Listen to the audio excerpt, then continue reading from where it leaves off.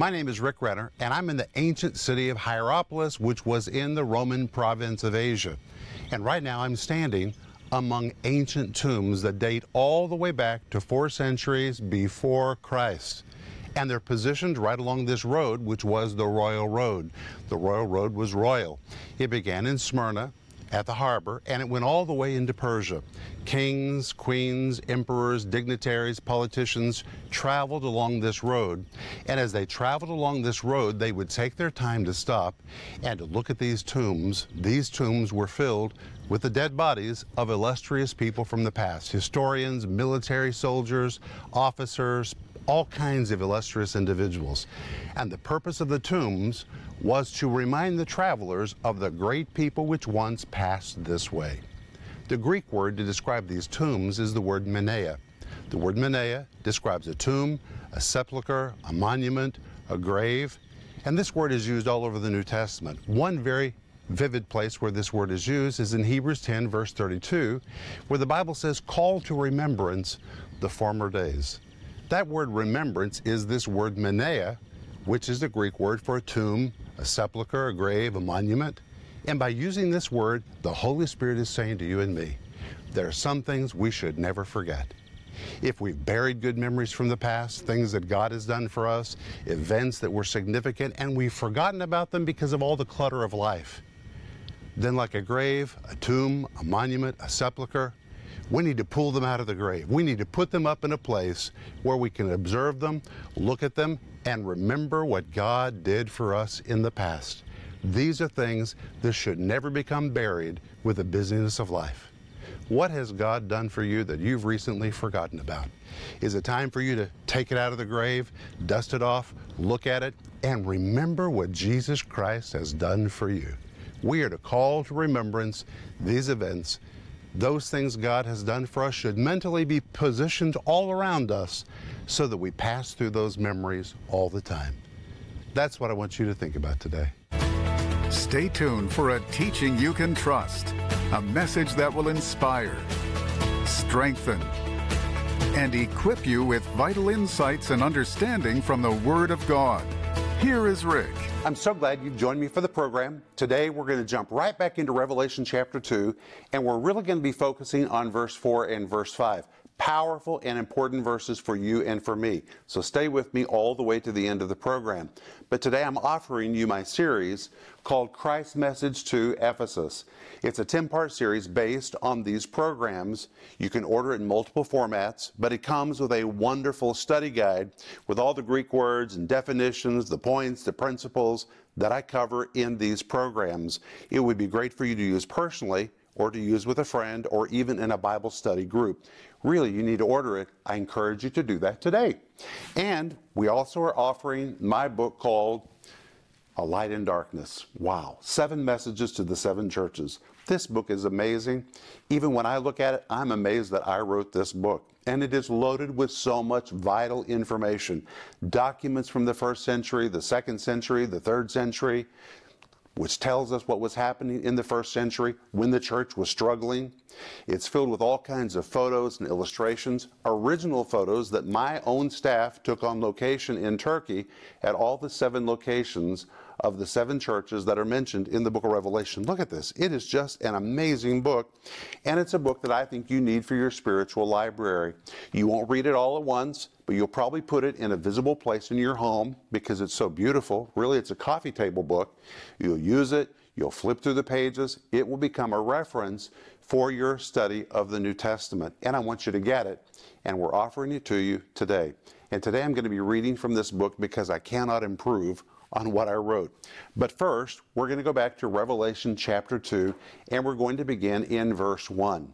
And in Revelation chapter 2, verse 1, Jesus is speaking to the church of Ephesus, but he doesn't speak directly to the church. He speaks to the angel of the church, who is the pastor of the church.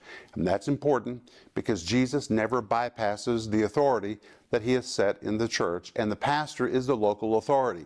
So when Christ had something to say to the church, he said it to the pastor first. And that's why Revelation chapter 2, verse 1 begins by saying, And unto the angel of the church in Ephesus write. That word angel, the Greek word angelos, it could be translated the messenger of the church, or in this particular context, it refers to the pastor of the church. And listen to what Jesus said. Unto the angel or the pastor of the church of Ephesus write. These things saith he that holdeth the 7 stars in his right hand, who walketh in the midst of the 7 golden candlesticks. Then in verse 2, Jesus says, I know thy works, and thy labor, and thy patience, and how thou canst not bear them that are evil, and hast tried them which say they are apostles and are not, and you found them to be liars. And we saw in the last program that because Ephesus was the key church to the entire province, people were showing up from every nook and cranny of the Roman Empire to try out their revelations in Ephesus. They all knew that if they could score a big victory in Ephesus, if they could be endorsed there, then the door would open for them to go to the whole province of Asia.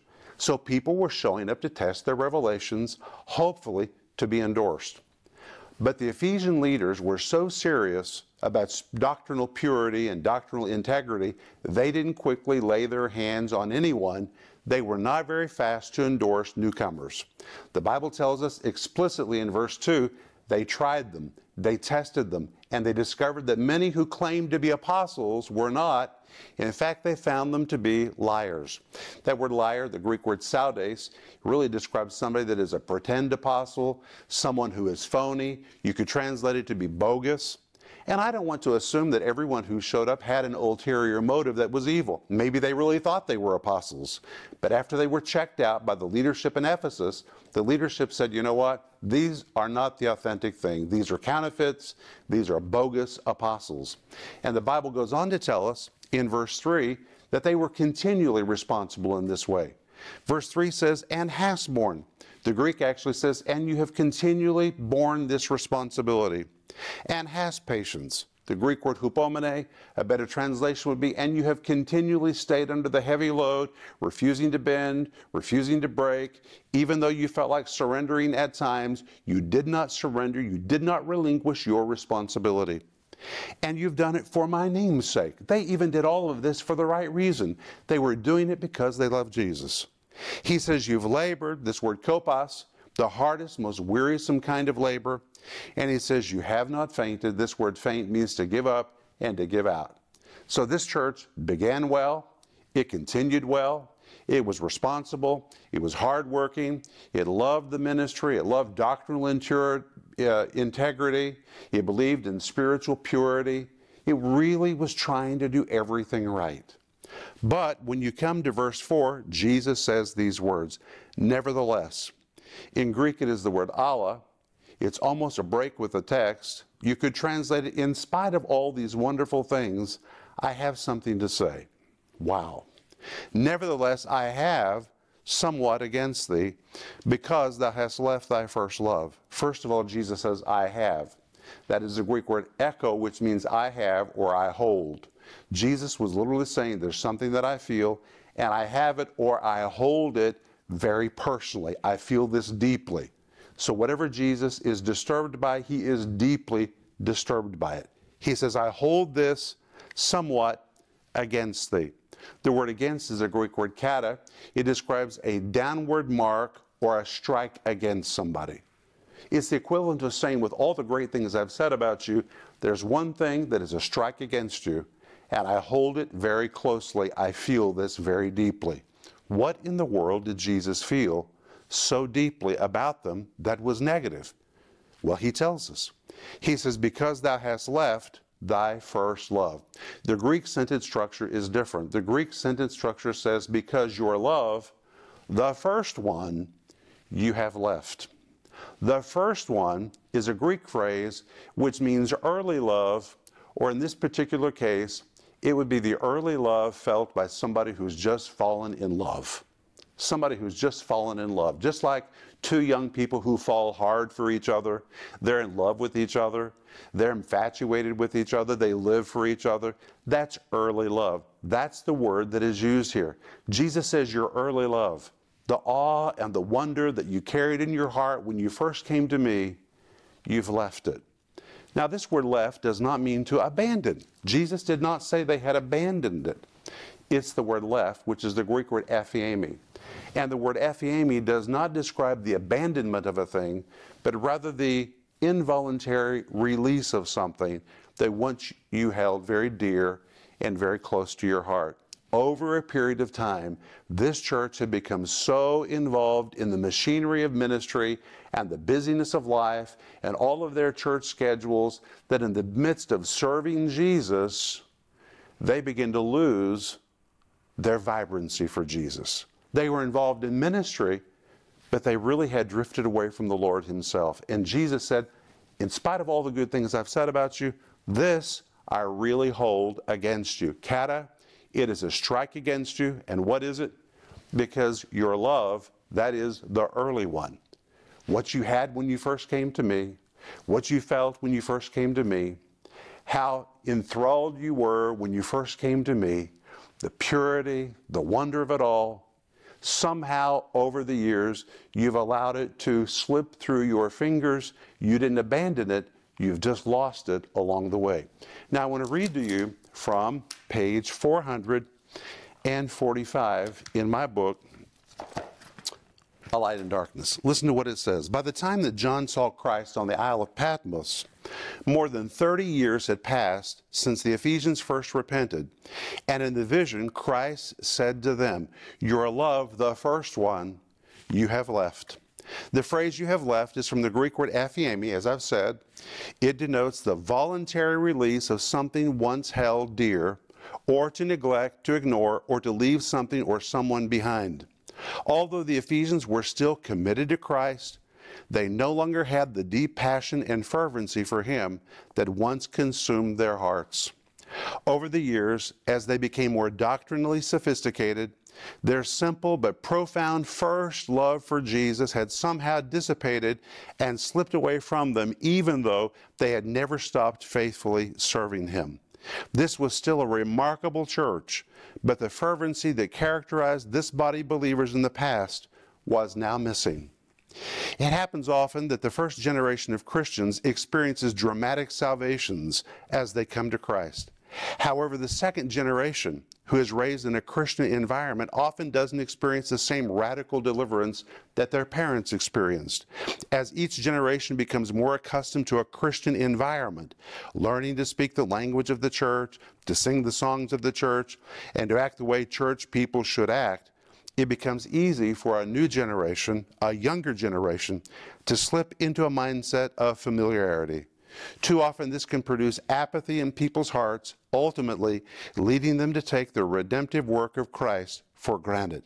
The potential for spiritual fires to grow dimmer increases dangerously with each new successive generation unless each church and its members become unrelenting in their commitment to retain their spiritual passion.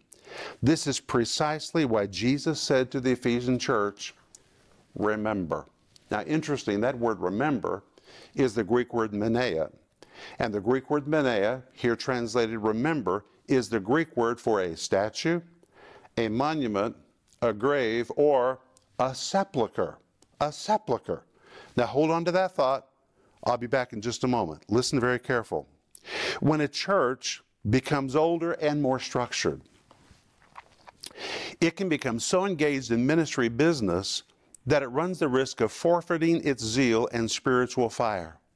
What was once held as precious often becomes routine. Isn't that sad? What once was precious becomes routine. And as the leadership and church members become accustomed to the precious Holy Spirit in their lives, too often they unintentionally begin to simply traffic in the things of God. In its early years, the Ephesian church burned like a spiritual inferno. And the excitement of these believers inspired passion in other churches and spiritual leaders. But as the years passed, the zeal the church once possessed slowly ebbed away. Knowledge increased, but the believers' fiery passion for Jesus diminished. The Ephesians were so busy serving Jesus that they lost their intimacy with Him. We all run that risk. We have to be very careful to avoid that. For this reason, Jesus went on to say, remember, therefore, from whence thou art fallen. Christ urged them to stop everything they were doing to remember the precious fellowship they used to enjoy with him. The word remember, here it is, the Greek word meneia, comes from the Greek word meneia, and in ancient literature, this word denoted a written record used to memorialize a person's actions, a sepulcher, a statue, a monument, or a tombstone. It describes something that would put you in remembrance, something that you should never forget. Wow. The Ephesian believers' early experiences with Christ, listen, had become buried by nearly 30 years of spiritual activity. Jesus was urging them by using this word meneia, the Greek word remember, which is also the word for a grave, a tomb, a sepulcher. Listen to what it meant. Jesus urged them to dig through the clutter of their schedules and routines and activities so they could get down to the base of their life and remember their vibrant beginning. Like dirt on a grave, the busyness of life had buried what was once precious to them. By using the word remember, the Greek word meneia, Jesus implored them to unearth those early memories when their faith was tender and new, to dig deep in order to recall and recover their powerful past. And once they remembered, then they would be able to see how far they had drifted from the spiritual fervency that had marked their beginning. The word remember means Jesus wanted the Ephesian believers to remain continually mindful of their past. What God had done in their midst was a wonderful memory that needed to be memorialized among them for all generations. And if they took an honest look at their hearts and compared their present to their past, they would see what Jesus already knew about them. What did Jesus know? That they had fallen from the zeal and spiritual passion that had once burned in their hearts. Regardless of the adulation the Ephesian church received from other churches and spiritual leaders, Jesus said they were fallen. That is an amazing thing, because in the eyes of the church world, they were the greatest. They were the model church, they were the biggest church, the most sophisticated church, the most developed church. That's what the church world saw. But Jesus sees the real picture. And even though they were big and sophisticated and doctrinally developed, though they were very polished and very structured, they had lost something so important that Jesus said they were fallen. Now listen, the word fallen is the Greek word pipto. I'm going to read to you what it means. This word fallen describes a fall, a collapse, a downward plummet, a downward from a formerly presumed high and haughty position. Wow, that is amazing. The church of Ephesus had a glorious past and a famous name. It was large, well-known, and recognized by others as a spiritual leader and a model church. Nevertheless, Jesus saw the situation very differently from what human eyes could see. Listen to this. The Ephesian church may have seemed impressive and influential from man's perspective, but in Jesus' eyes, it had fallen. Why? Because they had lost the wonder of it all. That's what Jesus said to them in verse 4. I have this against you, kata, to strike against you, because your love, the first one, what you felt at the very beginning, what you experienced at the very beginning, that pure, innocent, wonderful love, you've left, the Greek word aphiemi, somehow over the years, through all your schedules, you've let that thing which was most important slip through your fingers, and now it's gone. This means one's past is not a guarantee of the future. If an individual or a church is not completely devoted to doing whatever is necessary to retain spiritual passion, it is likely that over time, the initial passion will slowly dissipate, and this was the case with the church of Ephesus. Jesus demanded that they remember and repent. Now I want to ask you today, are you today in the same spiritual condition that you were in when you first came to Christ? I'm sure that in many ways you're better. You're more sophisticated, you know the Bible better, you've been walking with God longer. But let me ask you, do you still carry the wonder of it all in your heart like you did when you first repented, when you were first filled with the Holy Spirit, when you could hardly wait to get to church and raise your hands and worship God and jump and run around and cast out demons and lay hands on the sick? Or are you now so sophisticated that you no longer do those silly things that you did when you first came to Christ. The Ephesian church, when they first came to Christ, were totally in love with Christ. Like two young people in love, they fell hard for Christ. They were consumed with Him.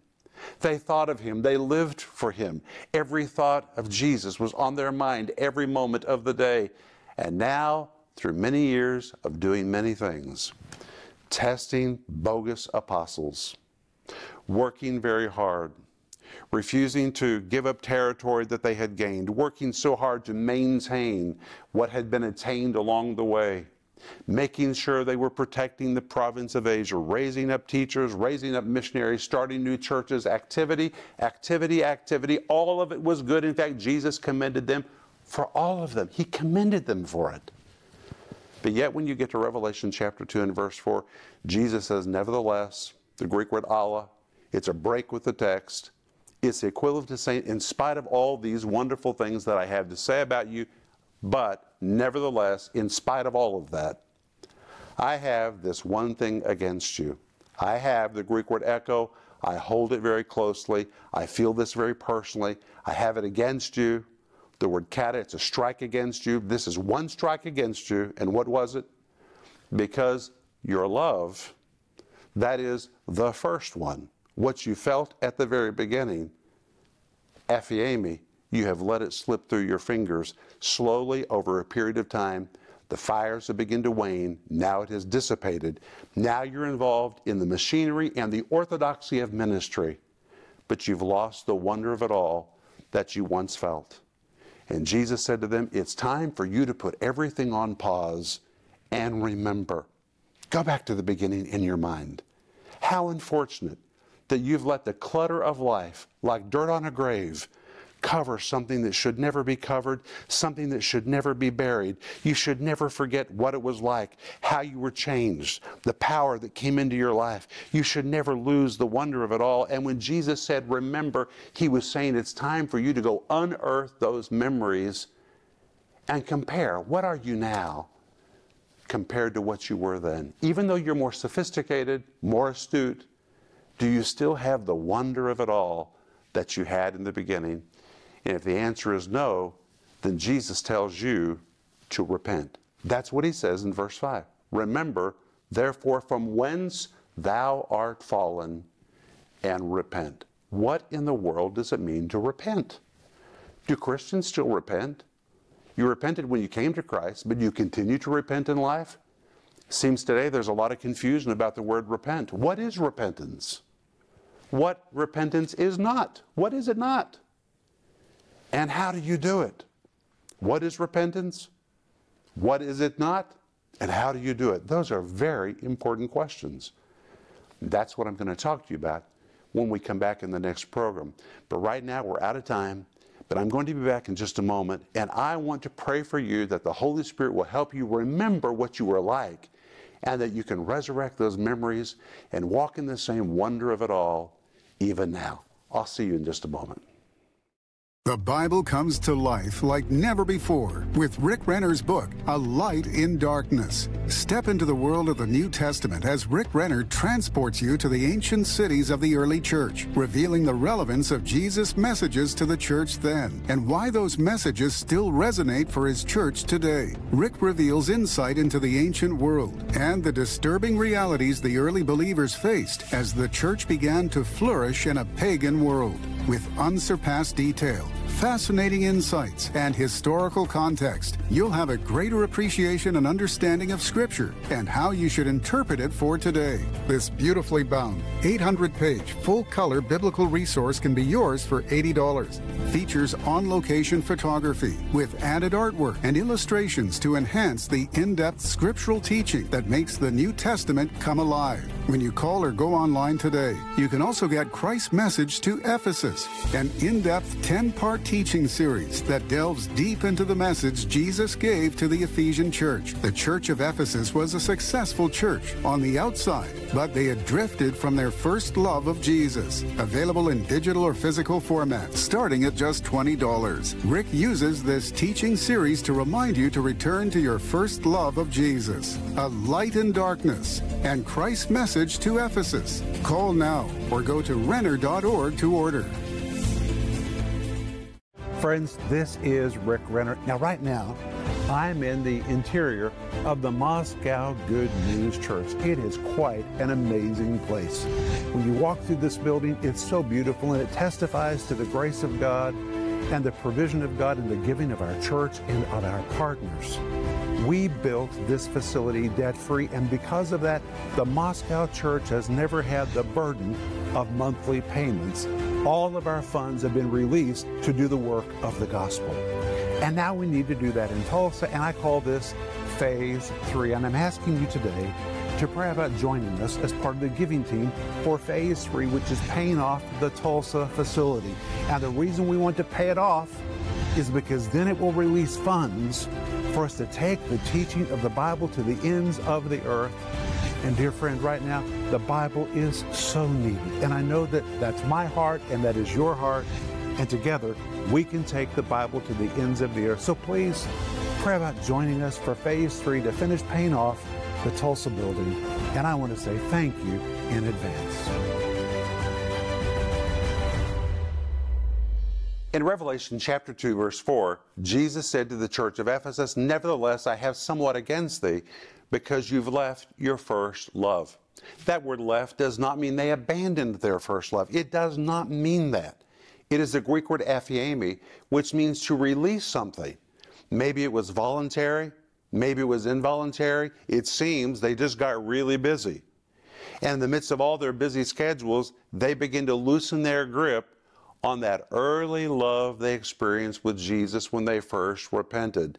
Now they've become more astute. They're very doctrinally developed, but they've lost the wonder of it all. The excitement, the passion, the fervency they once felt, somehow it's all diminished, and now they've become involved in the machinery and the busy schedules of church and ministry, and now they're just trafficking in the things of God. And Jesus says, you know what, this is wrong, and I really have this against you. The word kata is the word against. It describes a downward strike. I have this one mark against you. In spite of all their great things, Jesus said, this is not good.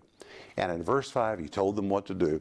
He said, remember therefore from whence thou art fallen. That word whence is the Greek word pothen. It points back to an earlier time in their life. He's literally saying, put everything on pause and mentally go back to the beginning. Remember the fervency, the vibrancy, the excitement that you had back then. And if you don't still have it now, Christ says, then you need to repent. What in the world does that mean? That's what we're going to talk about in the next program. But remember, I'm offering you my series called Christ's Message to Ephesus. It's wonderful. You need to order it. And I'm also offering you my book called A Light in Darkness. Father, in the name of Jesus, I ask that the power of the Holy Spirit would mentally take us back to the beginning and refresh us in what we were like when we first were saved and filled with the Holy Spirit. And Lord, if we have missed that, if we've drifted from that, then we ask you to help us to repent and do the first works. In Jesus' name, amen. Thank you for being with me. I'll see you in the next broadcast.